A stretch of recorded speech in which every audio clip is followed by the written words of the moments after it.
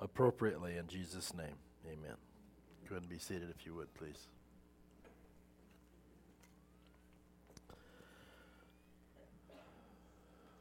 Thank you, yes. Thanks so much. Well, this is the sixth of six. Oh, you just leave it back there, thanks. 6 things that I said a few weeks ago that I wanted to leave you with. And it has to do with engaging with the Bible. Notice the statement, your personal engagement with the Bible is the single biggest factor in your spiritual growth. Just let that statement sink in. Your engagement, not just your reading. You know, people pride themselves on reading through the Bible every year. Maybe they can do it. I can't, and engage with it at the same time. I have to take smaller sections of Scripture. You may remember the palm. Nobody ever seems to remember it. Hear, read, study, memorize, meditate, and apply. Let's do it again. Hear, read, study, memorize, meditate, and apply. Okay, that'll be a test at the end of the sermon. Blessed is the man who does not walk in the counsel of the wicked, or stand in the way of sinners, or sit in the seat of mockers. But his delight is in the law of the Lord, and on his law he meditates day and night. He is like a tree planted by streams of water, which yields its fruit in season, and whose leaf does not wither. Whatever he does, or whatever she does, prospers. So the question is, are you a fruitful Christian? Are you a fruitful follower of Christ? I remember, of course, I was brought up in a Christian home, so the Bible was always honored in our home. But I remember when I first started really engaging in the Scripture, I was a college student, had just received Christ at the age of 25, and I spent a lot of time in the Portland State University Library reading, but I always started with reading the Scriptures, and I had this little Bible. I don't remember if you remember these, Good News for Modern Man. I had one of those, and I marked it up all over the place. In fact, when I was studying the Holy Spirit one time, I marked everything about the Holy Spirit in blue. And this guy who was kicking me out of the church said, well, if I did that to my Bible, I'd probably believe it too. I said, well, you want to borrow mine? Well, that was quite a statement. And for 50 plus years, I've been engaging with the Scripture. I couldn't say every day, but almost every day in those 50 years, and it's been invaluable. So this morning, I want to talk about 3 of the most vital things in your spiritual growth. And I want to read out of Luke chapter 8, beginning in verse 4. While a large crowd was gathering and people were coming to Jesus from town after town, he told this parable. A farmer went out to sow his seed. As he was scattering the seed, some fell along the path, and it was trampled on, and the birds of the air ate it up. Some fell on rock, and when it came up, the plants withered because they had no moisture. Other seed fell among thorns, which grew up with it and choked the plants. Still other seed fell on good soil, and it came up and yielded a crop 100 times more than what was sown. So there's 4 different kinds of soil described there. And the point of the parable is that this describes 4 different kinds of heart responses to the Scripture. So first of all, fill in the blank there that says, keep an open mind. Jesus, first of all, described the seed that was thrown on a hard path that went through the field where people had trampled the path very, very hard. And it just sat there. And because it just sat there, the birds of the air would come along and take it away. And that's a picture, actually, of Satan taking an unresponsive or closed mind or closed heart and carrying away what was sown. I hate to say this, but there are probably some this morning who maybe intentionally, maybe not intentionally, you just don't respond to the Word of God. It's just like, I hear, but there's nobody home.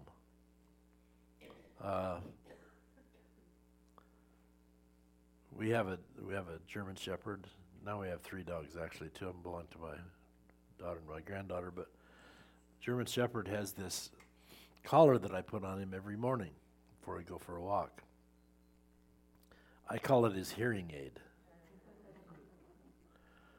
He hears so much better when he's got that collar on. And the way he did that is I'd zap him, of course, a few times, and it doesn't take long and they learn. Proves their hearing. Those of you who have children, you know what it's like to talk to your kids and it's like nobody's home. Just glazed eyes. I know what it's like to preach to people sometimes who have glazed eyes, and it drives me crazy. In fact, the first time I noticed this, I was teaching at a camp filled with high school kids. And I was, you prepare, you work hard, you memorize, you meditate on it, do the best you can, and there's somebody sitting there. So while I was talking, I just walked over and kicked this kid in the shins. Got his attention, too.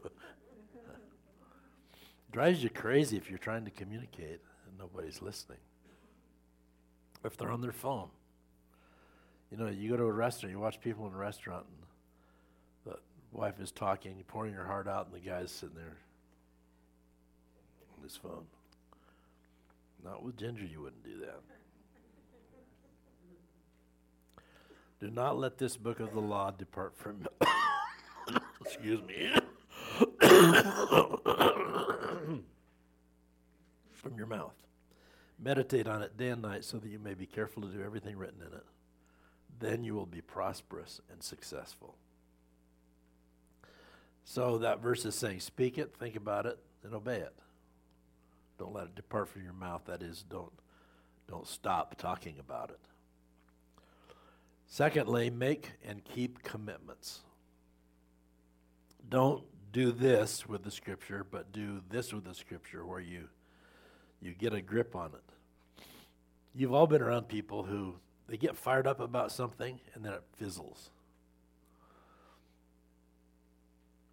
Constantly hearing people, I wish I would have gone to college, or I wish I would have gotten this job, or I wish I would have done this. And the truth is that maybe they started, but they quit. Fizzled out. Most people probably have gone out for sports or signed up for the band. Boy, in my house, if you signed up for something, you had to finish it. My dad would make sure of that. You don't start something and then just let it fizzle out. You finish it. Let it be planted in you. Someone said, I quoted this a few weeks ago, they see the glory, but they don't know the story. You see someone and admire them for what they do and how good they are at what they do.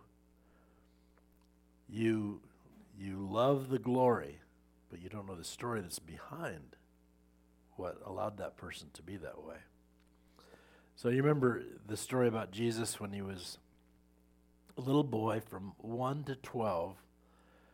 The word used is translated grow, and it just means that Jesus grew like little kids grow. You don't have to say grow, they do. Feed them, take good care of them, and they'll grow. But then at 12, there's a transition when Jesus goes through the bar mitzvah, apparently.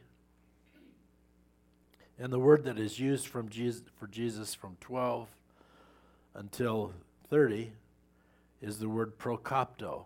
Never forgotten this word because it means it's like taking a machete and beating your way through a forest with it.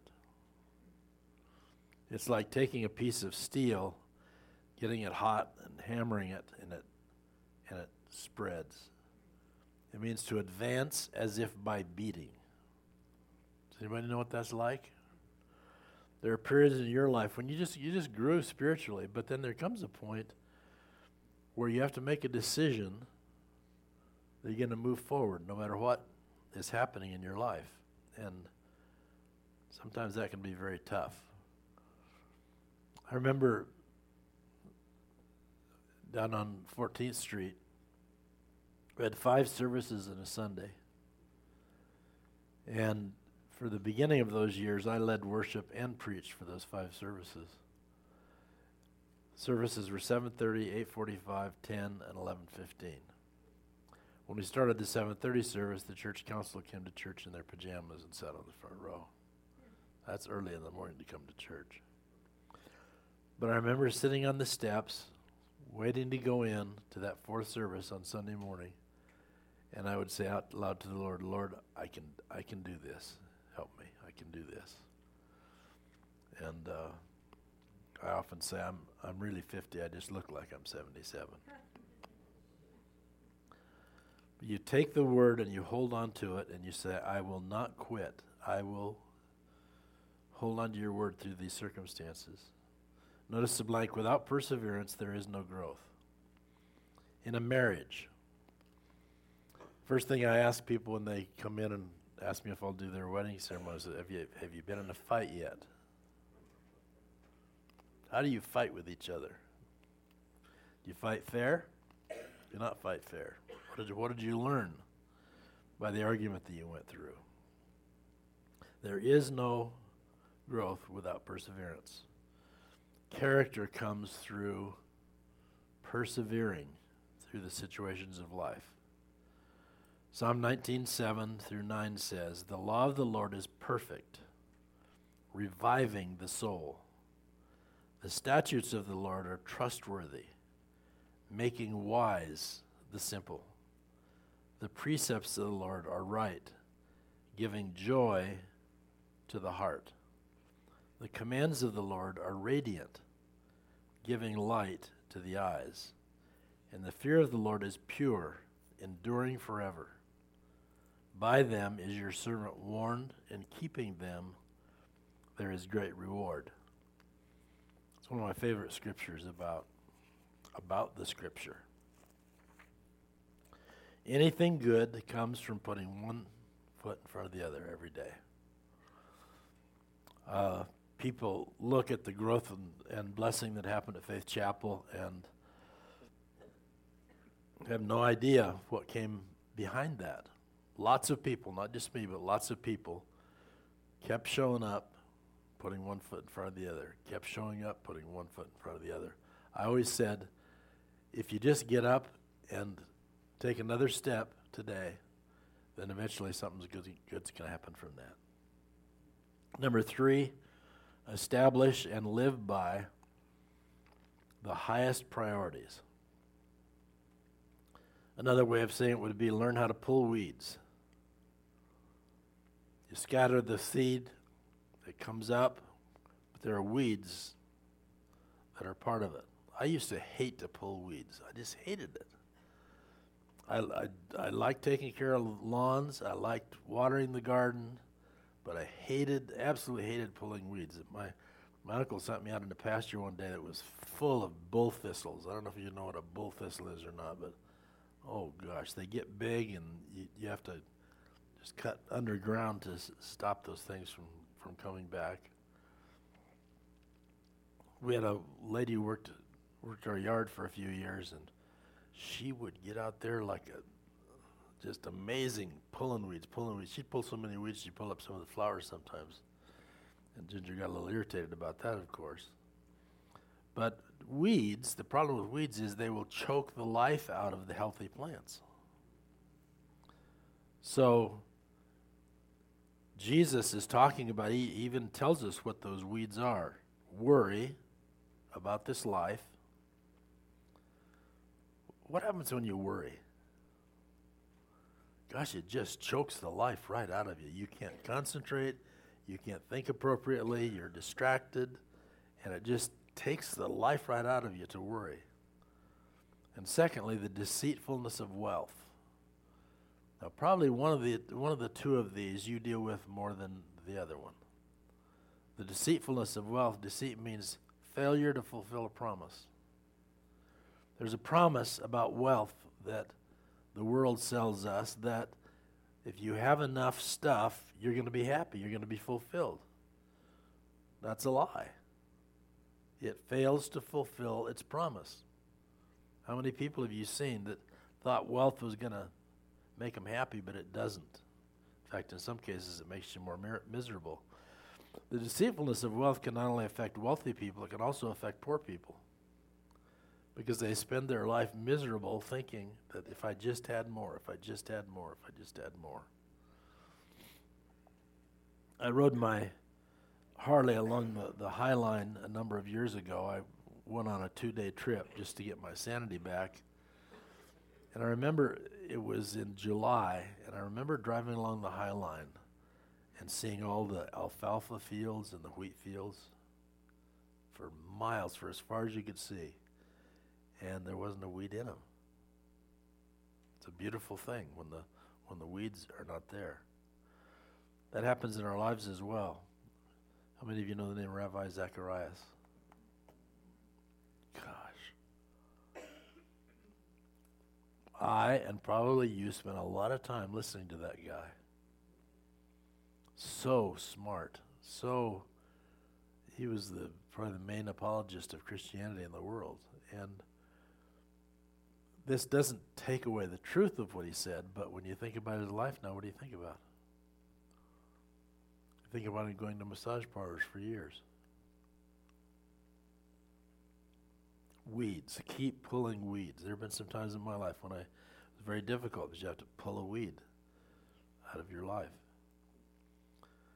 So notice the phrase, learn to pull weeds. It's hard, but it can be painful, but it's critical for healthy followers of Christ to pull weeds. And then fourthly, continue to grow and mature as a healthy follower of Jesus. Let me put it this way. Number 1, learn to clean out your ears. Learn how to listen.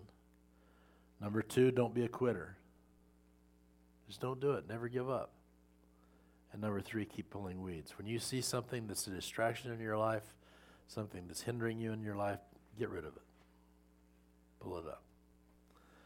We're going to conclude this morning. I apologize about being so short, but my voice is bad. So we're going to do It Is Written with several verses. I think most of you know what that is. I say a phrase and you repeat it after me. And you have to repeat it lots louder than I do, okay? All Scripture is God-breathed. That wasn't loud enough. All Scripture is God-breathed. All Scripture is God-breathed. And is useful for teaching.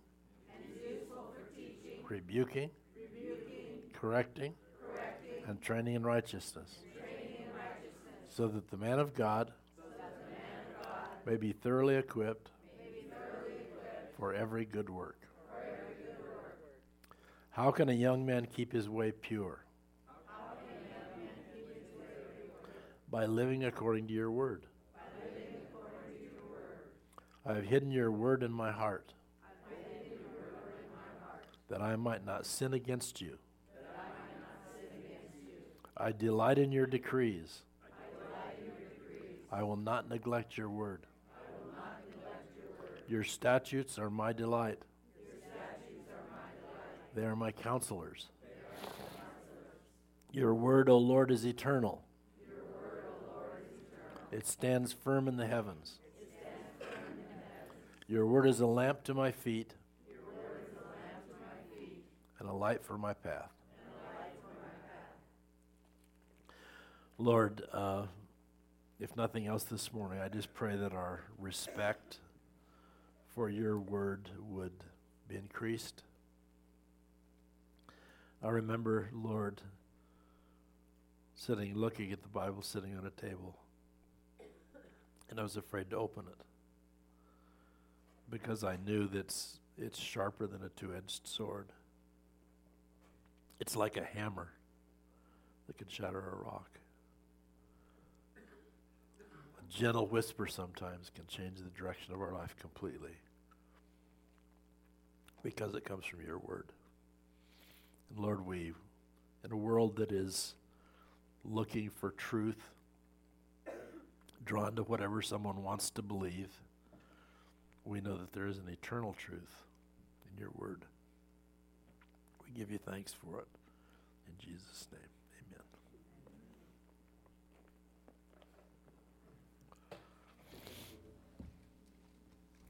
Short song here, please. Will you stand with us this morning again? One more time.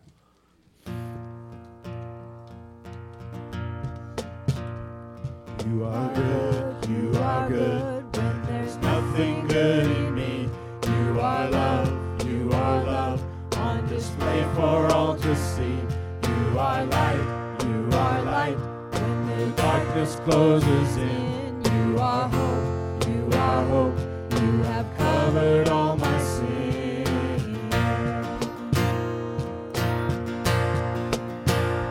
You are more than my words will ever say. You are Lord, all creation will proclaim. You are here, in your presence I'm made whole. You are God, of all else I'm letting go.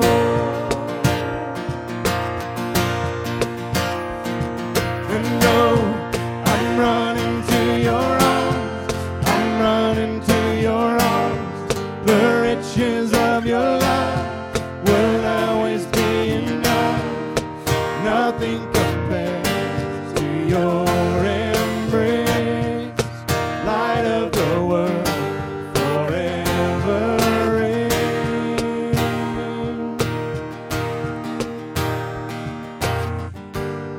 My heart will sing no other name. Jesus, my heart will sing no other name. Jesus, my heart will sing no other name. Jesus, my heart will sing no other name.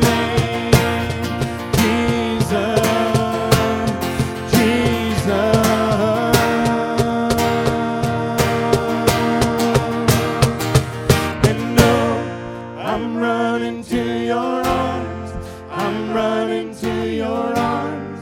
The riches of your love will always be enough. Nothing compares to your embrace. Light of the world, forever reign.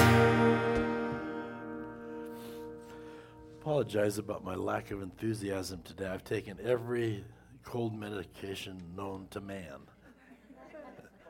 kind of takes it out of you. Next Sunday is, of course, the Sunday when we're going through a transition.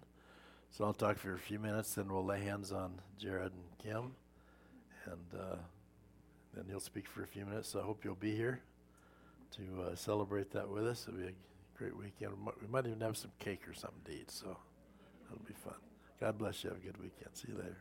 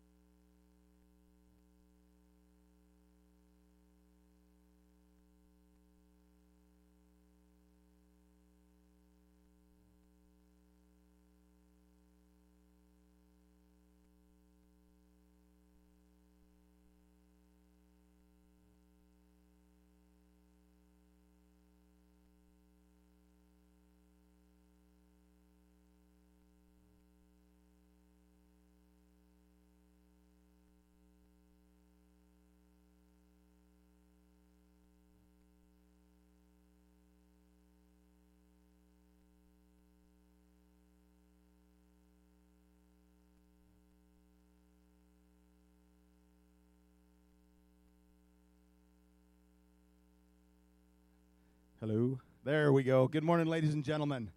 We want to stand up and worship the Lord this morning. Will you join us, please? These